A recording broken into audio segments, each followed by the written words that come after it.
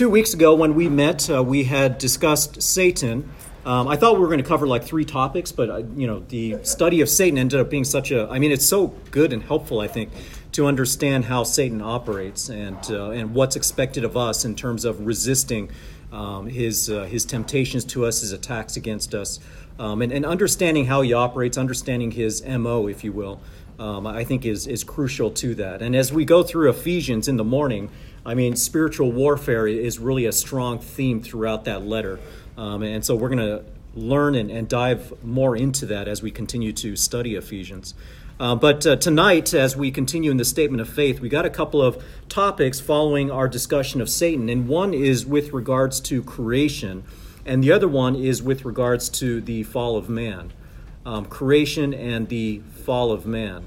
And so of the creation, we have a very brief statement and just only a few verses listed, but this in itself could end up being a pretty rich discussion. Of the creation, the statement reads, "We accept the Genesis account of creation and believe that man came by direct creation of God and not by any form of evolution." Now, this is very interesting because when did the theory of evolution take place? It was like the mid-1800s. So if we're in the church before the mid-1800s, this statement doesn't need to be made, right?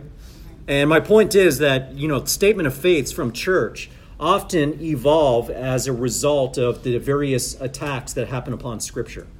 So as people start to attack Scripture, and really it's not so much the attack of evolution, but the fact that a lot of Christians are starting to argue that evolution and the Bible are not contradictory, that they're totally complementary of one another. And so a lot of these statement of faiths, and especially this statement, was made exactly to refute that that's not what we support. And they call that theistic evolution. This idea that, evolution was brought to us by God. And in fact, I remember the very first, Sunday morning adult school that I taught. When I first visited, I came early in the morning before I preached, and I went through Genesis 1 through 11, and that was one of the things I touched upon, thinking to myself, okay, I'm going to find out where this church stands. And so I just threw out that statement and said, okay, who believes in theistic evolution? And none of you raised your hand, and I was like, okay, this is my people. This is my people. But this idea of theistic evolution, how would you argue against it? What is our argument against theistic evolution? Give me some arguments. Joe. God created each day of creation, he said was good. Yeah. And if it's evolution, that means it's changing supposedly for the better. Right. If God already says it's good, and then after day 6, very good, how can it get better? Yeah, in fact, let's turn to Genesis 1 and take a look at this. And the theistic evolutionists, they do have an argument back for this. They do have their, portrayal of what Genesis 1 says. You guys know what the argument from a theistic evolutionist would be? Each day is thousands or millions. Right. Yes, Gail. The gap theory. The gap theory. Explain that. Well, it says, that the void without form, then there's like a little pause. Yeah. And they think that millions and millions of years that pause. Yeah, so it's complementary to what Joe said, how a day can be 1,000 years, but we're even stretching even further. We're saying that in between those days there was all these large gaps, right? Eons. There's eons, maybe millions, maybe billions of years. And in fact, the whole theory of evolution, it requires so much to happen by chance. That's why they have to stretch it to millions and millions and even billions and trillions of years, because that's the only way they can account for so many changes happening to us. But when we look at the creation account in Genesis 1, how would we argue? How would you argue that these are 24-day periods? What would you say? 24-hour periods. The Bible is its own best commentary. And in Exodus 20, exactly. verse 11, says, "For in 6 days the Lord made the heavens and the earth, the sea, and all that is in them, and rested on the 7th day." So clearly, the Bible itself verifies that these were 24-hour days. Yeah, that's a great point. Because if you're going to argue that a day, oh, Gail, did you want to add something? Yeah, I got another thing. You know, for millions and millions and millions of years, there's always been 7 days in a week. Yeah, You know what I mean? yeah. Yeah. You know any other people or other group that have more than 7 days? That's right. That's right. Isn't that interesting? Always 7 days. Yeah, yeah. Linda, From the beginning of time. that's right. Several times. The sun always worked 24 hours. Yeah, the sun goes around in 24 hours. There's always 7 days in a week. And Linda, And like in this verse, it says evening and morning were the first. There you day, go. evening That's what I and was morning gonna were the say. right, second day. right. Yeah, so, yeah, good point. Rick, Linda, yeah, there's evening and morning and evening. Yeah. Now, the argument against that is that, well, God didn't create light right away. So morning and evening, what is that? Well, yeah, he knew what it was, exactly. And God provided the light, right? God himself was the light. So, I mean, we see a lot of, and so what happens with Genesis 1 is that we have to, well, what happens is that from a theistic evolution standpoint, you have to turn it into something symbolic, something poetic. That it doesn't literally mean what it says it means. That really this is meant to be poetry. It's meant to be symbolic of how things happened. The problem is, even if you take Hebrew linguistic experts, you know, who they don't have a dog in the fight. They may not even be believers. But Hebrew linguistic experts who study Genesis will say, no, this is not Hebrew poetry. It does not bear any of the marks of Hebrew poetry. This is narrative. It's meant to be understood as narrative. And one of the arguments from John MacArthur is that, okay, if you're not going to take Genesis 1 literally, at what point do you take the Bible literally? I mean, do you wait until Genesis 11? Do you wait until 12? I mean, do you start at the flood? Where do you start? Where do you start taking it literally? And I think that's a very valid argument. But I want to give more light to what Maureen brought up. Turn with me to Exodus 20. That verse that she had just read, it's really the Ten Commandments. So second book of the Old Testament, Exodus 20, this is where we get the Ten Commandments. And starting in verse 8, it's the commandment to remember the Sabbath day. To remember the Sabbath day. So Exodus 20, verse 8, remember the Sabbath day to keep it holy. 6 days you shall labor and do all your work, but the seventh day is a Sabbath of the Lord your God. So at this point, there's no question that from verse 8 to the start of verse 10, these are literal days that are being referred to. Nobody can argue that. These are literal days that is being referred to here. But then it says, okay, on the verse 10, but the seventh day is a Sabbath of the Lord your God, for in it you shall not do any work, you or your son or your daughter, your male or female servant, your cattle, your sojourner who stays with you. And then verse 11, for in 6 days the Lord made the heavens and the earth. Now, if we were to say that day means something other than just 24-hour period, we have a problem here. Because from verses 8 through 10, it means a literal 24-hour period. But the theistic evolutionists have to flip that and say, well, it's literal from 8 to 10, but in verse 11, it's meant to be symbolic. Oh, really? I mean, if someone were just reading this plainly, tell me, what's the indication that this is supposed to be symbolic? Well, there is none. There is none. And I had this, in the Bible study group that I used to teach back at our old church. We had this one individual that was a strong proponent of theistic evolution. And over the course of 5 years that he was with the Bible study group, he would bring it up over and over and over again with each new Bible study leader who would come and partner up with me and whatnot. And he would bring this argument from Psalm 90. Turn with me to Psalm 90.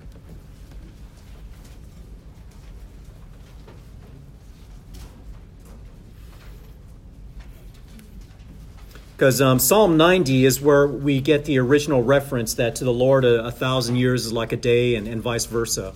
And it comes in Psalm 90. Peter ends up quoting this later in one of his epistles. But in Psalm 90, go ahead and read through this, starting in verse 1. Lord, you have been our dwelling place in all generations.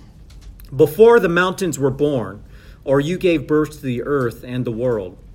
From everlasting to everlasting, you are God. So right there in verse 2, we see reference to God as being a creator God, right? that he existed even before creation. He's the one that gave birth to the earth and to the world. Verse 3, you turn man back into the dust and say, return, O children of men. Now, what's that a reference to? When he says, you turn men back into the dust, what does that mean? Death. The man has a certain appointed number of days that he is to live. And that's actually going to be the next point in our doctrinal discussion, is really the fall of man. But yeah, that goes back to Genesis. So you turn man back into dust and say, return, O children of men. And then verse 4, for 1,000 years in your sight are like yesterday when it passes by, or as a watch in the night. Now, the argument that has been made to me is that, look, Eki, verse 2 is talking about creation. This is clearly about creation. And then you have this statement in verse 4, right there. Right there. So even though we know that the heavens and the earth in Genesis were created in 6 days, we see right here in Psalm a reference to creation in verse 2, and right in verse 4, 1,000 years in your sight are like yesterday when it passes by, or as a watch in the night. And so that's the argument that he makes towards me. Yes? But it's talking about the eternality of God in verse 2. Yeah. And his eternal perspective, Right. concept. Right. It's not talking about us and Yeah. our sinful nature. Yeah, and I would agree with that. Yeah, Joe. And also, Genesis, like you said, is narrative. Well, this is poetry. What's that? Yeah. This is poetry song. Yeah, that's right. So this is real poetry, and you're treating it as literal, and you're turning away what's literal and making it into poetry. That's a good point too. Yeah. I mean, Psalm is meant to be poetry, but I think Sarah also brought up a good point that even in verse 2, as we're talking about God as a creator God, at the end there, what's being emphasized is not the creation, but the eternality of God. Right? From everlasting to everlasting, you are God. And the argument that I would make too is that starting in verse 3, the focus is no longer on creation. What is the focus on when he says, you turn man back into the dust? What should that make us think of? Death. The judgment of God upon mankind is already starting to be spoken of in verse 3. And in fact, when you go past verse 4, look at verse 5. You have swept them away like a flood. They fall asleep. In the morning they are like grass which sprouts anew. In the morning it flourishes and sprouts anew. Towards evening it fades and withers away. So there's this cycle of life and death. And then look at verse 7. For we have been consumed by your what? Anger. Yeah, by your anger. So I would argue that really starting in verse 3, we're starting to see not just God's creative powers, but his destructive powers against us as it relates to judgment. Right? I mean, we're starting to see this theme of judgment. And if you were to go to Peter, where he quotes this, let me see if I can pull that up for a second. That would be 2 Peter 3:8, if you want to turn there.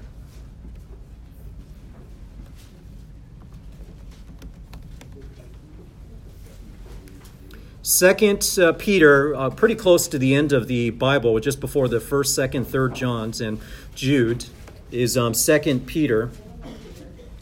And 2 Peter chapter 3, and if you go to, actually let's start in verse 3, chapter 3, verse 3. And you'll see that the topic here is the coming day of the Lord, which when you hear the coming day of the Lord, what's that about? Judgment. That's about judgment. All right. So know this, first of all, that in the last days, mockers will come with their mocking, following after their own lusts, and saying, where is the promise of his coming? For ever since the fathers fell asleep, all continues just as it was from the beginning of creation. So in other words, the mockers are saying, look, God has promised judgment from a long time ago, and it hasn't come. It hasn't come. Verse 5, for when they maintain this, it escapes their notice that by the word of God the heavens existed long ago, and the earth was formed out of water and by water, through which the world at that time was destroyed, being flooded with water. So Peter makes reference back to the judgment of the flood. By his word, the present heavens and earth are being reserved for what? For fire, kept for the day of judgment and destruction of ungodly men. And then look at verse 8. But do not let this one fact escape your notice, beloved, that with the Lord, 1 day is like 1,000 years, and 1,000 years is like 1 day.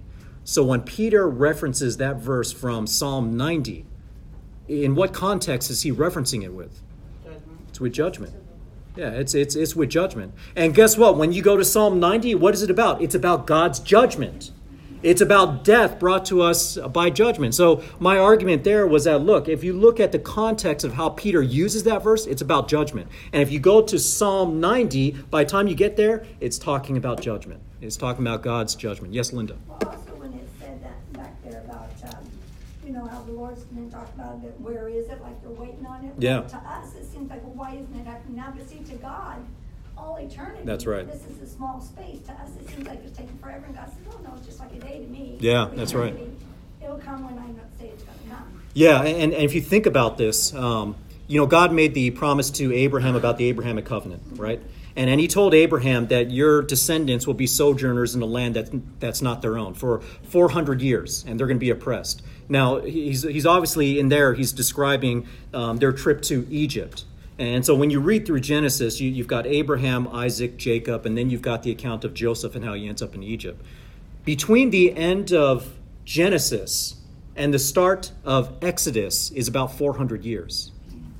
God made a promise to Abraham, and the last one to mention the promise in the scriptures was Joseph, and then nothing happens for about 400 years until Moses is raised up. And then when you get to the end of the Old Testament, the final book, Malachi, you've got Ezra and Nehemiah, you've got Malachi. Those would have been the last books written in the Old Testament. And from the last books of the Old Testament to the coming of John the Baptist, 400 years, at least. It's going to be over 400 years. And so in that period, you can imagine being in the middle of those hundreds of years. It's like, what's God doing? It's totally silent. He's totally silent.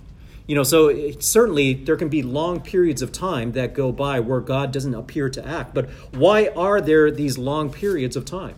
Why does God go through long periods without acting, upon in ways that he says he would act? Look at verse 9, 2 Peter 3, verse 9. I think Peter answers it right here. The Lord is not slow about his promise, as some count slowness, but is patient towards you, not wishing for any perish, but all to come to repentance.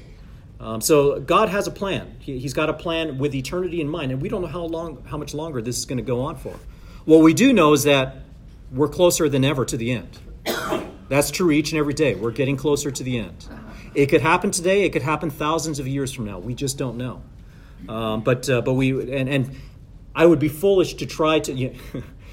History of the church has been laced with so many fools who try to predict the exact day of when the Lord would return. So many books sold. There's so many books sold. Yeah, Joe.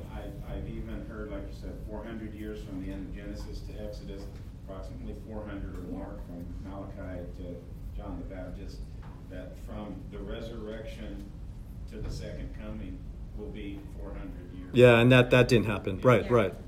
Yeah, and that's where you get caught up in the numbers. You're like, oh, there's a pattern in these numbers. This is numerology, right? This study of these numbers. And you know what? The Lord has his plan. The Lord has his plan. And you know what? This is the best period of time to be in because all of Revelation has been revealed. We know what's coming. We just don't know when it's coming. Everything that the Lord has revealed that needs to reveal to us in terms of what we need to do to be saved, how we're to conduct ourselves, the hope that we have in the future, it's all been revealed in the scriptures. We have the complete revelation of God before us. And we look in society, we look at America. America was founded on Judeo-Christian values, right? You could argue whether the founding fathers were truly believers or not, but certainly there were Judeo-Christian values that undergirded this nation. But those values are starting to disappear. They're starting to whittle away, aren't they? I mean, slowly you're starting to see the values that we get, the morals that we get from the Bible are under attack. They're being challenged. Yeah. Well, and for a while it was slow, and it seems to be increasing in speed. I mean, the things that are happening now, I could not have imagined these things happening just a few years ago. I mean, just a whole set of vocabulary. I mean, we were talking about the whole gender fluidity thing, and I just saw a tweet from a female reverend, a tweet that said something to the effect of, if your theology does not lead you to fight against the patriarchal, cisgender, heterosexual group of people, then your theology is wrong. And I looked at that, and my wife asked me, what's cisgender? Cisgender, C-I-S gender, that's the term now for a person who actually identifies their gender with how they were biologically born. how they were identified at birth. That's what a cisgender heterosexual is. And now, we're seeing them kind of belittled in these kinds of statements and terms, and it's absolute insanity. There's a whole set of nomenclature and vocabulary that's coming out with this. But yeah, going back to the creation, I mean, the creation account I think is very critical. And I remember there's this internet discussion board for the Logos software that I use. And one of the rules is that you're not supposed to bring any theological debates on the forum. You're just supposed to ask questions about the software and stuff like that. And then someone was asking, hey, how come we don't have any resources to support, evolution? And then I responded back. I said, because it's unbiblical. And then someone responded back to me and said, hey, we're not supposed to bring theological debates. I said, it's not a theological debate because it's not in Scripture. You can't argue something that's not in Scripture. You can't find a single verse anywhere that speaks towards evolution, anywhere. And in fact, turn back with me to Genesis 2.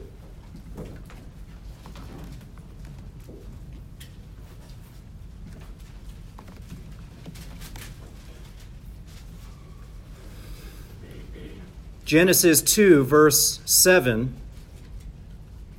Genesis 2, verse 7, it says, "Then the Lord God formed man of dust from the ground and breathed into his nostrils the breath of life, and man became a living being."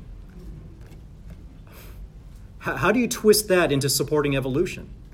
Because it doesn't say that God took some creature and over a period of time evolved him into becoming man. You're saying, no, actually just created man directly from the dust, directly from the dirt, directly from the earth. And so when you get to the judgment in chapter 3, the idea that man is going to return to the dust, it goes back to this reference that you were created from dust, and to dust you shall return, right? Yeah, Sarah. That's even interesting because for each of the aspects of the creative week, it was God speaking. Yeah. Just like he formed man, Yeah. he spoke it and it was there. That's right. It wasn't like he said, let it come to be. That's right. He said, here it is. Yeah. I mean, God just spoke it into existence. That was the power of God in creation. He just speaks everything into existence. And I remember the Pope making a statement about evolution, because I think the current position of the Pope now is that evolution and the Bible are not contradictory. They're very complementary to each other. And I remember the statement from the Pope was that we should not imagine God being like someone with a magic wand. And I was like, what? Yeah, I mean, by saying that, I mean he's basically saying that we can't. What we're saying is that God spoke everything into existence. I think that's what he's depicting. That you shouldn't depict God as someone who's just waving a magic wand. Yeah, he just spoke it. Yeah, I mean by creating this magic wand, I mean he's kind of mocking the traditional view of how creation came to be. And this is when at the beginning of the 1900s, when there was the battle between the fundamentalists and the Christian liberals, what the Christian liberals really challenged were the miracles of Scripture. So they just didn't believe in any of the miracles of Scripture. And so you had this group called the fundamentalists who were looking to battle a lot of these Christian liberal ideas that were coming overseas, particularly from Germany, that really started to go through and say, well, let's determine what's really literal and what isn't, that we can just kind of toss out. And so there's been many movements of people that look to just toss out all the miracles of Scripture, and clearly the creation account would be one of them. But one of this is so silly because the secular view on evolution still has to point back to a beginning, right? I know Gail. I know you had debated a school professor, a science professor, right, on this. And when you talk about evolution, you still have to talk about a beginning. I mean, some people talk about the Big Bang Theory, right? Well, the Big Bang Theory, you're saying that everything came out of nothing, and that's absolutely illogical. That's absolutely nothing can't produce everything. And there's all this talk about chance. Well, everything happened by chance. Well, you know what chance is? Chance is essentially a mathematical term. It's meant to discuss mathematical probabilities. And it requires heuristics, right? It requires past data, information. So, okay, based upon what we've seen, this is the probability that certain events will happen. That's what chance is all about. Chance itself doesn't have any creative powers. It's not an entity. Walter. I had a physics teacher in high school, a Christian, and he said it's kind of like taking all the parts of a watch and putting them in a glass and shaking them and then thinking that They'll suddenly just turn into a watch. It's absolutely silly. And so people they rely on this theory of chance, that by chance we ended up the way we ended up. But the Bible best explains our existence. I mean, because what's the difference between mankind and all of the animal kingdom? What's the biggest difference between mankind and the rest of the animal kingdom? Created in God's image. We have a soul. Created in God's image, though. That's what I was looking for. We're created in God's image. And you look at all the animals, and this is one of the arguments I make. If you look at a monkey lives the same way today that they lived 100 years ago. And a monkey 100 years ago lived the same way they did 1,000 years ago. Gail. God breathed into man. He didn't breathe into animals. Yeah, he didn't breathe into the animals. But you look at humankind, we live very differently than we did 100 years ago. We actually can build off the knowledge of our ancestors.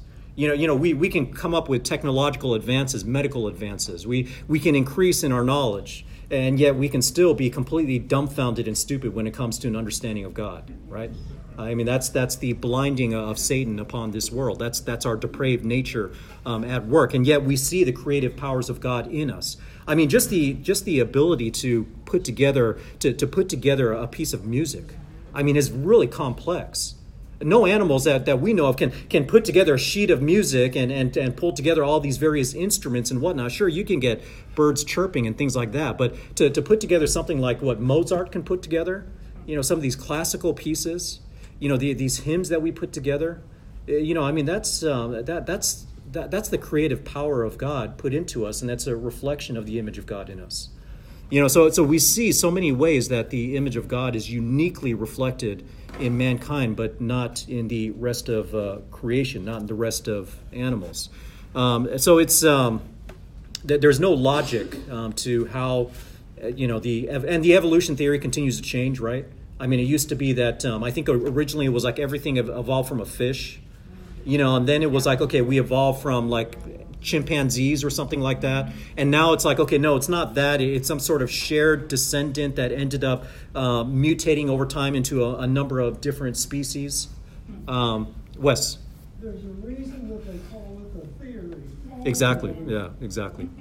Yeah, I often say that too, though some theories are treated as being factual. But you know what I say also is that if you hear the term scientific consensus, then it's not scientific. I mean, consensus means that most people agree, but not everyone agrees. Look, if it's hard fact, there's nothing to vote on. It just is. But when you hear scientific consensus, it means that you've got something that is not objectively true. Linda. In my class, we just read an article about this, and I asked the kids, I said, let's go over again, what is fact?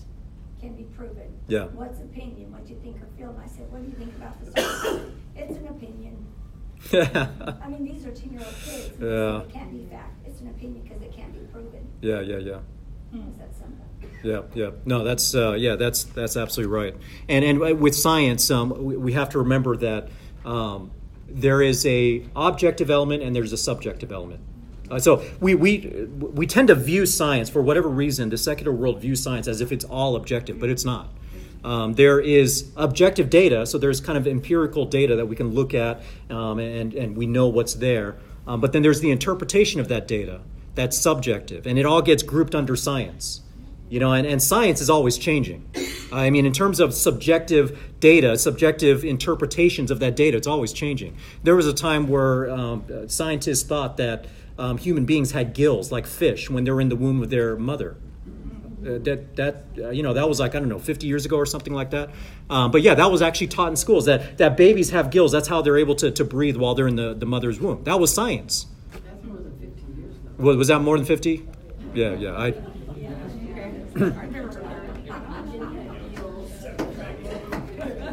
Well, I have friends who are in their 50s that remember being taught that, so that's why I was... Yeah. So that was just my guess. I actually don't think it was that long. I'm going to look that up. Because I have friends that are not too much older than me, and they remember being taught that specifically in school. So, I mean, that really wasn't all that long ago. And the food groups, I remember being raised saying that you need to have like 4 servings of meat and 4 servings of bread or so. I can't remember the exact numbers, but now that's all been turned upside down and put on its head now, right? Smaller. Yeah, it's gotten smaller and yeah, now diets are much more elaborate and much more sophisticated. But anyway, my point is that science is always changing. It's not nearly as objective as people make it out to be, and they look at us like we're fools, but look, we're on the unchanging Word of God. This has never changed through the ages, and the people that end up, looking the smartest over time are just the people that just stood firm on the Word of God. And so I think there's going to come a time where people are going to look back and say, I can't believe Christians bought into evolution. Yes. The bottom line is that people either accept the creator-creature distinction, Yeah. or they will refute, deny it, and push against it, and do everything to do anything other than a creator-creature distinction. Mhm. And I think that's the point where, are you going to accept a creator-creature Yeah, distinction? yeah. And the responsibility that comes with that, or Right. not? Yeah. And for unbelievers, that's absolutely true. I mean, what's mind-boggling is there are some very great theologians who I read a lot of materials from, who I respect, and who are far more accomplished than I ever will be, and they've bought into the theistic evolution, and I don't get it. It's like, you're so sharp, the scriptures so well. How can you just compromise like that? But those things happen. So that's let me go back to the statement here and see if we've covered all this. I think it was a pretty simple statement. We accept the Genesis account of creation and believe that man came by direct creation, so not by evolution, not by alternate forms or whatnot, and not by any form of evolution. So I think we've got that. The other verses here, John 1:3, all things came into being through him, through Christ. So John shows us that Jesus Christ was the agent of creation. Colossians 1:16 through 17 show us also Jesus was the agent of creation. For by him all things were created, both in the heavens and on earth. And so I think we've covered that. Now let's take a look at the fall of man. We've talked a little bit about it, but the fall of man, we'll read through the statement. We believe that man was created in innocence under the law of his maker, and by voluntary transgression fell from his sinless and happy state, in consequence of which all of mankind are now sinners, not only by constraint but by choice, and therefore are under just condemnation without defense or excuse. Now there's a lot being said there. In fact, I think that's all one sentence. They're mimicking Paul here. They're putting together a lot of ideas together in just one sentence. But let's break this down. We believe that man was created in innocence under the law of his maker. So what's the importance of that statement? Created in innocence. Sinless, right? So that's in Genesis 1 when God says it was good. We believe it was good, right? And then there's also the question of how was it that a good existence could be tainted by Satan? If man was good, if he was sinless, how was it that he could give into the temptation of Satan? Or really Eve really was deceived, and then Adam went ahead and sinned against the will of God. So that's the point here of saying that man was created in innocence. And the next statement, by voluntary transgression fell from his sinless and happy state. Because there's a big debate here about, okay, well, if the Lord knew all this was going to happen, if the Lord had this plan of redemption planned from eternity past, then it was absolutely necessary for Adam to sin against God. So in other words, the argument is that no, this wasn't voluntary by Adam. He had no choice but to sin, because this was the plan that God had from the very beginning. Well, what's the problem with that kind of statement, to say that he was forced to sin? What's the problem with suggesting that Adam had no choice but to sin? There's the fact that man has free will. Is that entering into this picture? Yeah, that's kind of entering into this picture. And I would say that Adam in this case had the opportunity. He was in a good condition and he had a choice, and he voluntarily on his own chose. But I think what people kind of rail against is, well, if God had all this planned out, then Adam must have been in a position where he had no other choice but to sin. But if we say that, then we make God out to be a liar, right? Because God tempts no one to sin, right? But there was some agency given also in the creation. He placed him over something, which there's an agency assigned to that. Yeah, so explain that. What, the agency? Yeah.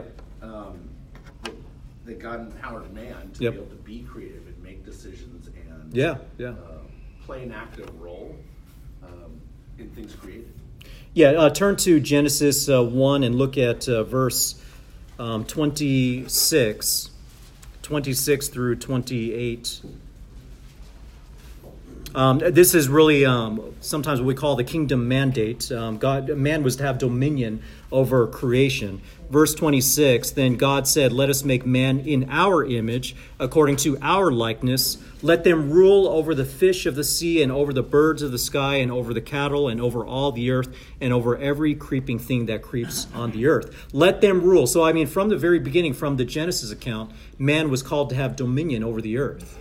So I think that's what you mean by agency. I mean, they have sovereignty over the earth. They have freedom in terms of how they're going to manage and be stewards of the earth that's been given to them. And then verse 27, that's when we read God created man in his own image. In the image of God, he created him. Male and female, he created them. So God created man in God's own image. And part of that being created in God's image was that they were to rule over God's creation. You know, they were basically the image bearers. They were the ambassadors. They were the representatives of God. They were to have dominion over all of the animal kingdom. And we don't see it today like we would have seen it then. But, I mean, today there's no question that humankind is the dominant species on earth, right? I mean, no animals, can even come close to even say that they rule the earth that we do. Now, of course, there are certain animals that we wouldn't try to take on with our bare hands and fists, right? But we have means, we have methods, we have ways of conquering things that would be unconquerable by any other animal. So we do have dominion over the earth, though it's a very imperfect dominion. We have natural disasters, right? We have earthquakes, we have tornadoes, we have hurricanes. So in some ways, a lot of times our dominion over the earth is shaken. And we're reminded quite often that we're not fully in control. But that's all part of being in a fallen world. But yeah, this idea that Adam had no choice but to sin really would suggest that God tempted him, that God forced him to, that somehow he was forced by the conditions that God placed him in. But that wasn't the case. And when we read through the account of Genesis and the fall of man in Genesis chapter 2, there's nothing in there that says that Adam had to do what he did, was there? Right? Yeah, Maureen. But Adam, granted, had free choice, but do the rest of us? Yeah, that's a good question. Because we are totally depraved. Yeah, we and are born exactly. Sinners. We sin because we're sinners. Right. We're not sinners because we sin. Yeah, that's right. Our nature. That's right. Do we truly have a choice? Well, in individual situations, we do. Yeah.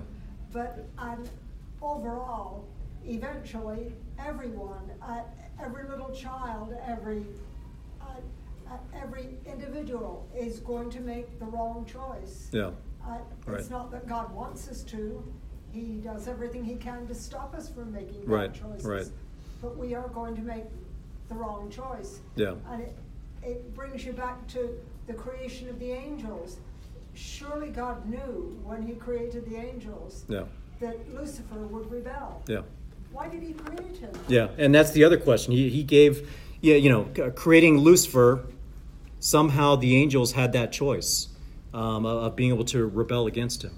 Right. But they have no means of redemption. Yeah, and I think this ties into the message from this morning, right? That we were dead in our sins and trespasses. And it really started from Adam. In fact, turn with me to Romans 5.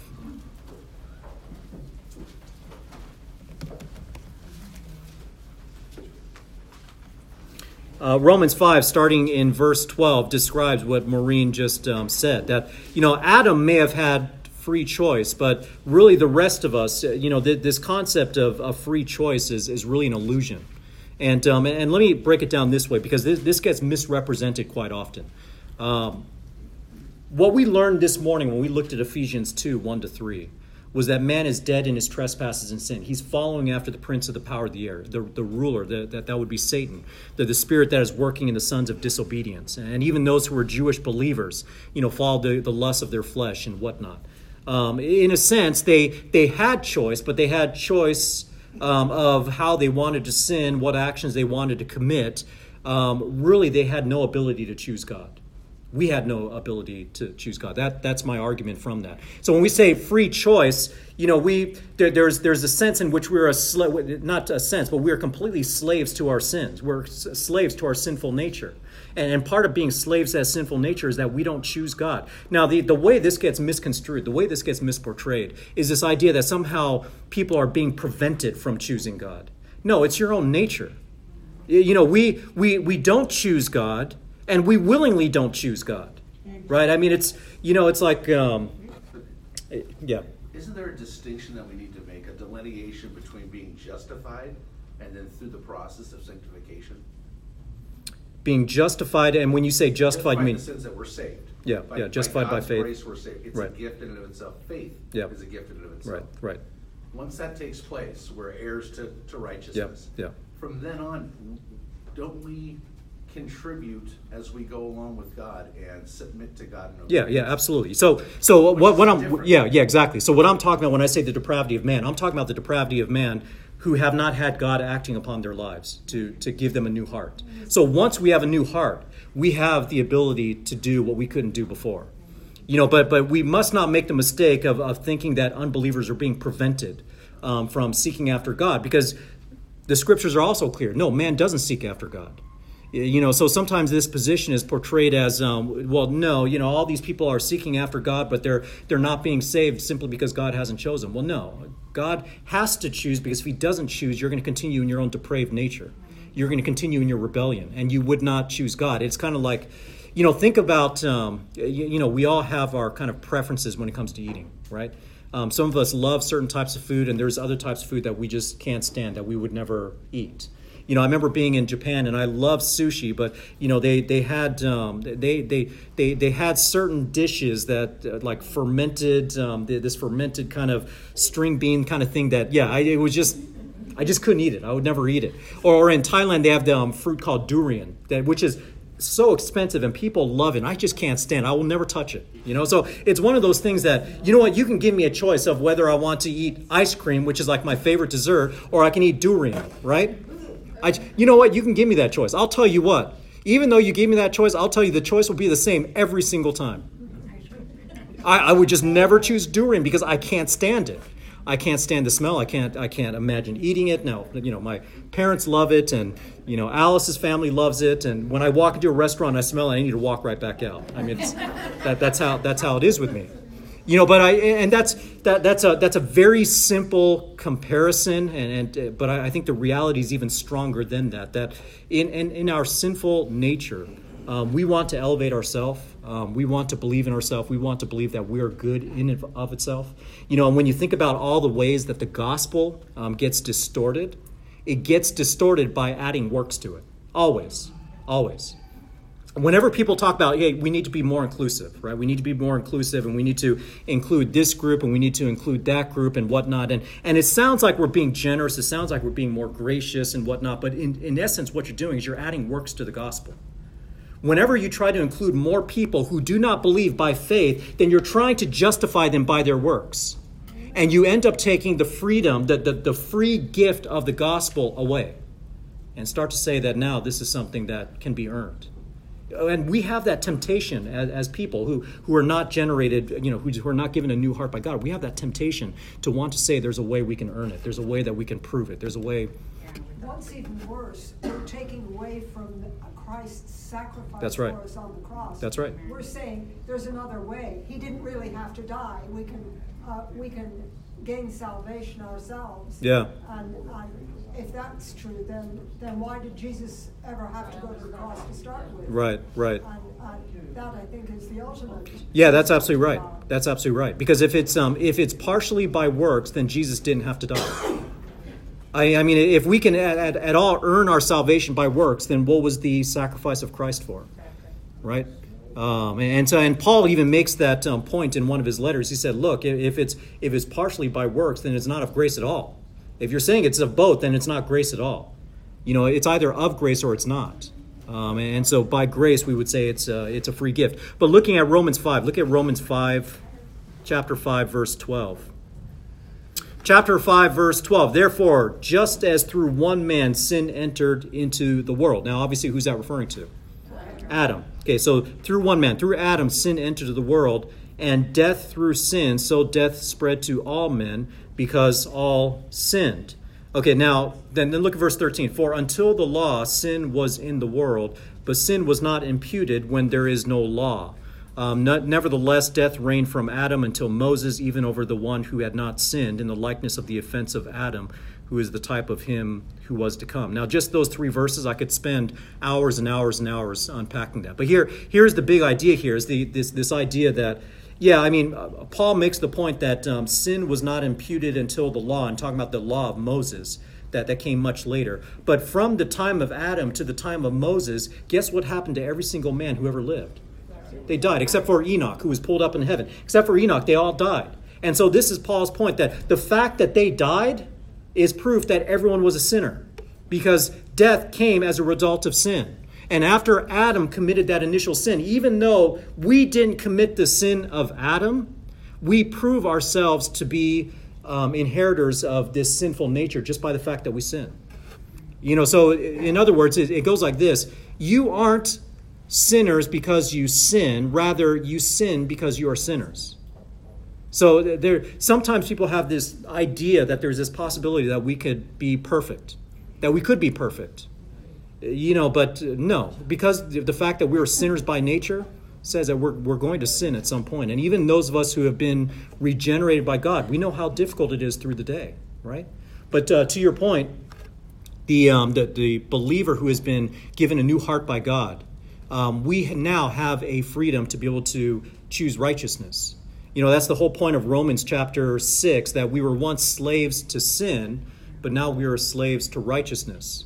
And even Peter in 1 Peter says, don't use your freedom as an opportunity to sin, but rather use your freedom to do what's good and to do what's right. And that's one of the proofs of us as believers with regenerated hearts. That even in the face of persecution, even in trials and tribulation, that we will still choose to do what is godly rather than, what most men would choose in their own kind of secular thinking. So right there in Romans 5, to the point that Maureen made, Adam had that initial choice, but from there we all inherited this sin nature. This is what we call federal headship. We inherited Adam's nature from the fall. That he was really kind of the federal head for all of mankind. But not only that, but then we look at Jesus. Jesus is often referred to as the second Adam. Okay, so we had the first Adam, and the first Adam brought sin and death, and Jesus Christ reversed that. He's the second Adam, who, unlike the first Adam disobeyed. But this goes back to why Jesus, after he was baptized, the Holy Spirit came upon him. And what immediately happened after his baptism? The Spirit did what? Yeah, it descended upon him, but where did the Spirit take him? To the wilderness. To the wilderness. In fact, one of the Gospels even uses the word cast. It's like this idea of just chucking as hard as possible. The Spirit just took Jesus and shoved him into the wilderness to be tempted by Satan. So that the 40 days of temptation at the hands of Satan, which you can read about in Matthew chapter 4, that was really for Jesus to be able to do what Adam could not do. Satan did everything he could to tempt Jesus Christ, and Jesus Christ continued to lean upon the Word of God, whereas Adam failed the test. Right? Clark. Do you think that, so we have, how that inherited thing goes along, right? Yeah. And so do you think it gets passed down, and that's why we see today that it's just so much out, it's just so, people are kind of crazy. Yeah.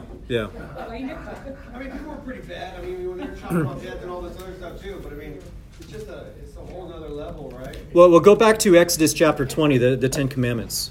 I know, that's that one where it says you inherit what your dad thing and your dad thing and your dad thing.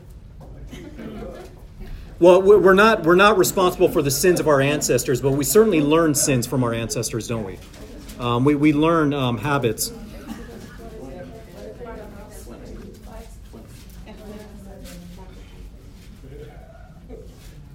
Yeah, chapter 20, verse 4.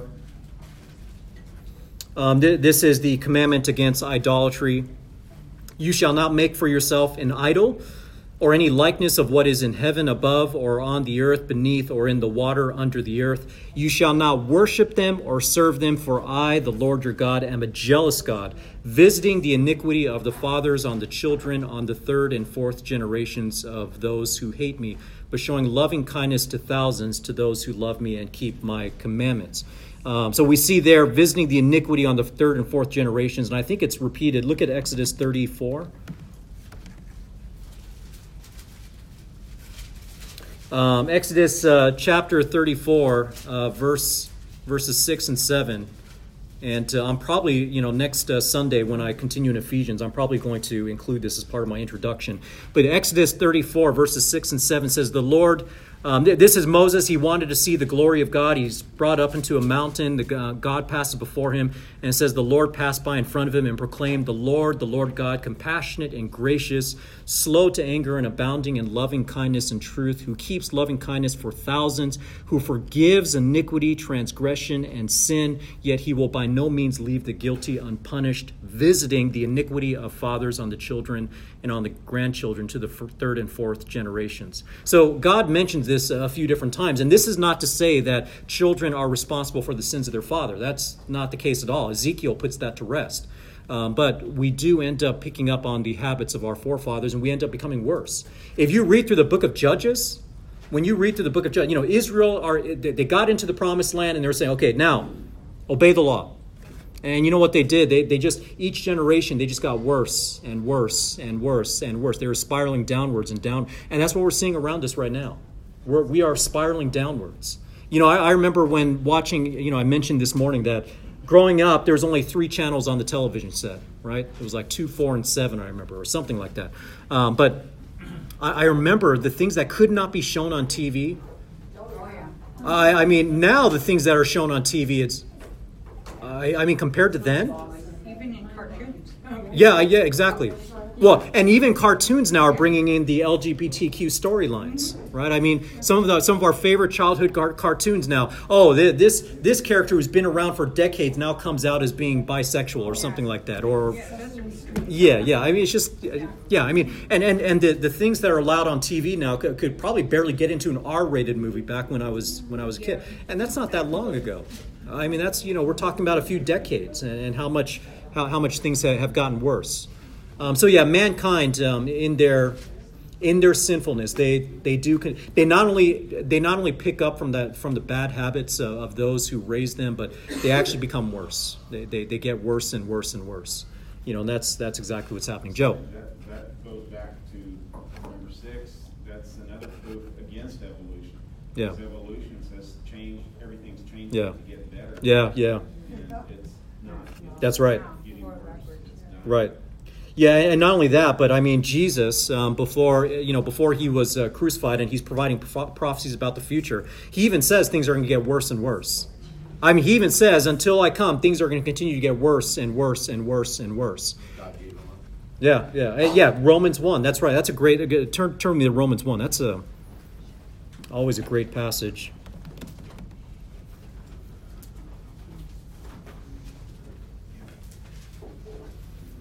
Romans 1, verse 18. Really from 18 to the end of the chapter, but 18 itself is, this is a verse I go to again and again to just describe what's going on around us. I mean, I think verse 18 is a summary of, it's always a summary of what's going on in the world. The wrath of God is revealed from heaven against all ungodliness and unrighteousness of men who suppress the truth in unrighteousness. What happens around us, and we're talking about how the truths of God are getting swept away, they're getting pushed down, they're getting mocked and whatnot.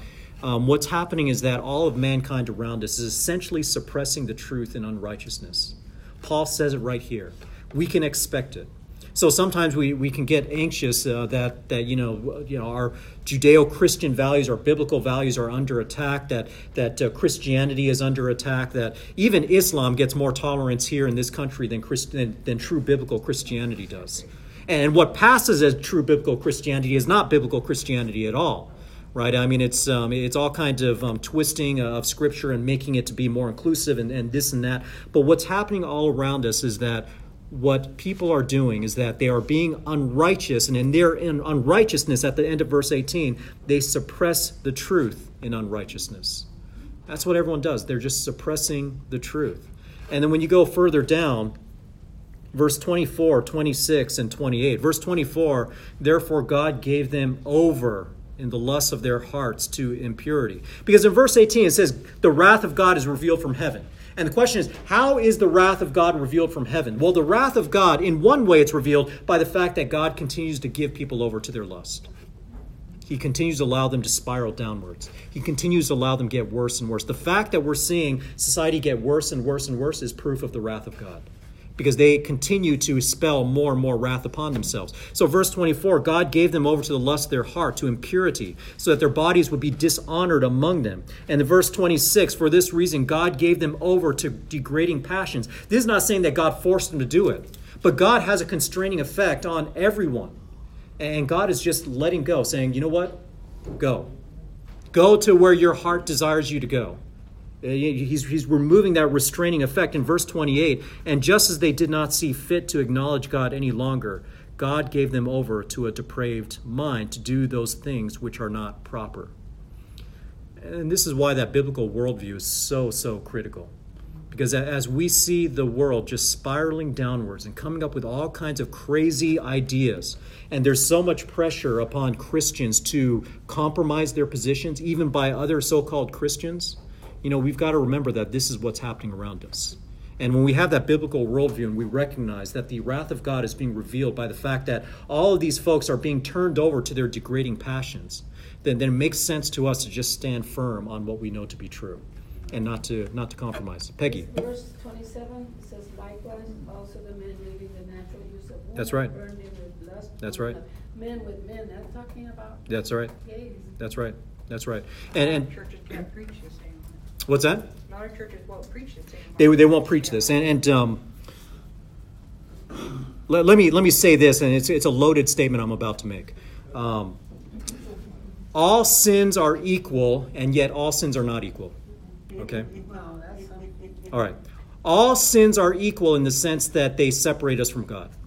Okay, all sins are equal in the sense that they separate us from God. All sins are not equal in terms of magnitude.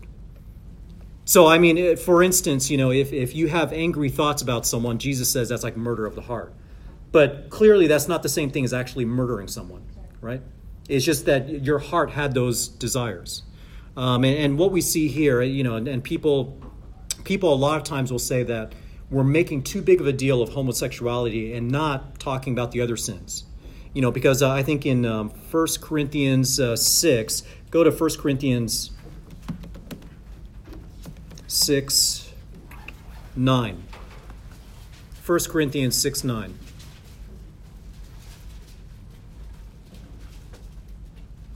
First Corinthians 6:9 says, or do you not know that the unrighteous will not inherit the kingdom of God? Do not be deceived, neither fornicators, nor idolaters, nor adulterers, nor effeminate, nor homosexuals, nor thieves, nor covetous, nor drunkards, nor revilers, swindlers will inherit the kingdom of God. So people will point to that and say, you guys only focus upon homosexuality. Well, what about all these other sins? Well, in one sense, it's a good point, because we should be examining ourselves to make sure that we're not guilty of any of these sins, right? Because Paul makes a very important point that you were once this way, but you are no longer this way. And those who continue to live this way will not inherit the kingdom. That's the point here. So yeah, if you're guilty of any of these things, you don't want to put one on a pedestal and say that the other one's acceptable. Absolutely not.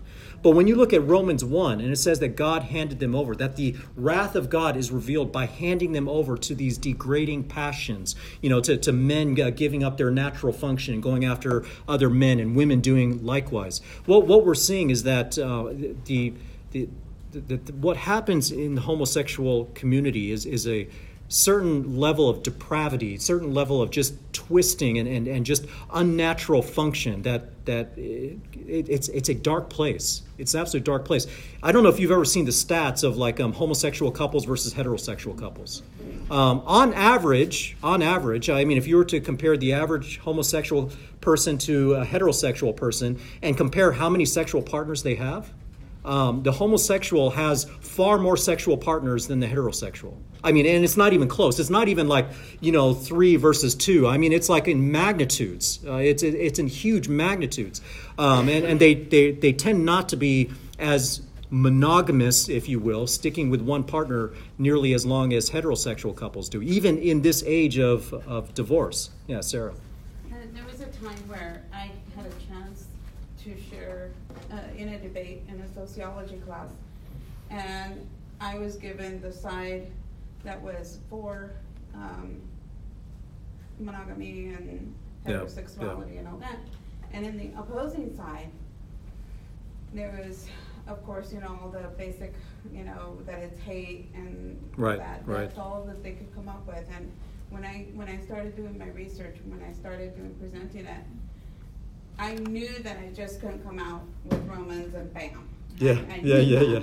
And I started looking into statistics. Yeah. When you talk about, what do you call it? Domestic violence, domestic abuse, domestic disturbance. You talk about suicide rates. That's another. Issues, nothing. Yes. All of it is just unbelievable. Yeah, it's like magnitudes higher. Before the debate, there was someone that came around because the rest of my partners were scared to even talk about this. Yeah. And I'm like, don't be scared. We're presenting facts. We're presenting something that's substantiated. We're not pulling this from thin air. And he came around and walked around our circle. And he said, oh, by the way, you guys, I'm a homosexual. Kind of like taunting us and mocking us. Yeah. And they were really disturbed. And I'm like, no, don't worry. We're going to present facts. We're not. And it's interesting because after we were done presenting, all they could do was say, oh, yeah, you're just being haters. You're being called. Yeah, that's basically the response. After we presented our stats and everything, all the thing, everyone was just stunned. And even later on campus, I came across this guy and had taunted us and everything. And he goes, thank you for presenting a very focused and factual presentation. Yeah. I didn't ask him. Yeah. Yeah, and that's proof though that even just sticking to the facts, you're not going to change the minds of people that are going down that path.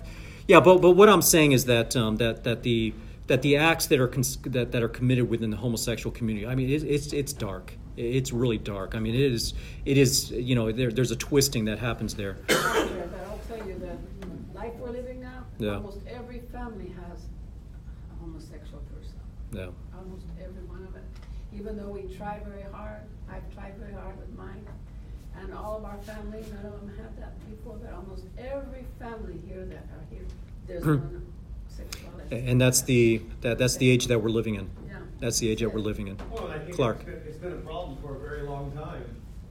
Yeah. But it's worse now. It's Yeah. worse. It's been going on. Forward. Yeah. And this is putting a lot of pressure on Christian churches. Putting a lot of pressure on Christian churches, and there are a lot of Christian churches that, hey, you're homosexual, that's fine. Yeah, that's fine. We accept you the way you are, and you can even be a preacher, you can be a pastor, you can be a reverend. There's a lot of churches that do that, and they affirm that. And what you see is that when they affirm that, they're compromising on a lot more than just that. I mean, they're compromising all over. You won't even recognize Scripture from their teachings. Yeah, you can't judge us. I saw one. I went to a talk, and I heard this one homosexual minister who looked at the crowd, and there was kind of this discussion going on the stage, but he looked at the crowd at one point, and he said, read the Gospels. Jesus doesn't care about your theology. Whoa. Yeah, I'm like, really? I'm like, okay, so theology, I mean, anytime you make a statement about God, it's theology. Theology consists of doctrines. Doctrines are essentially teachings. And by saying Jesus doesn't care about your theology, you're basically saying Jesus doesn't care that you understand what God teaches. Yeah, so you can just ignore all of what God teaches. Jesus just wants you to love everyone, and that was the message. But a lot of people they're buying it, and there's a lot more people that seems to be buying it than people that hold firm to what the Bible says. We've gone on quite a bit. I'm looking at the rest of the statement of the fall of man. I think we've pretty much covered everything that's here. Just that final statement: man is under condemnation without defense or excuse. I don't think we'll get any argument here. That we can't blame God for our own sinfulness. We are sinners by nature, and it's only by the grace of God that we have salvation, which is why we have to evangelize all the more. So let's go ahead and close there, and I'll close with a prayer.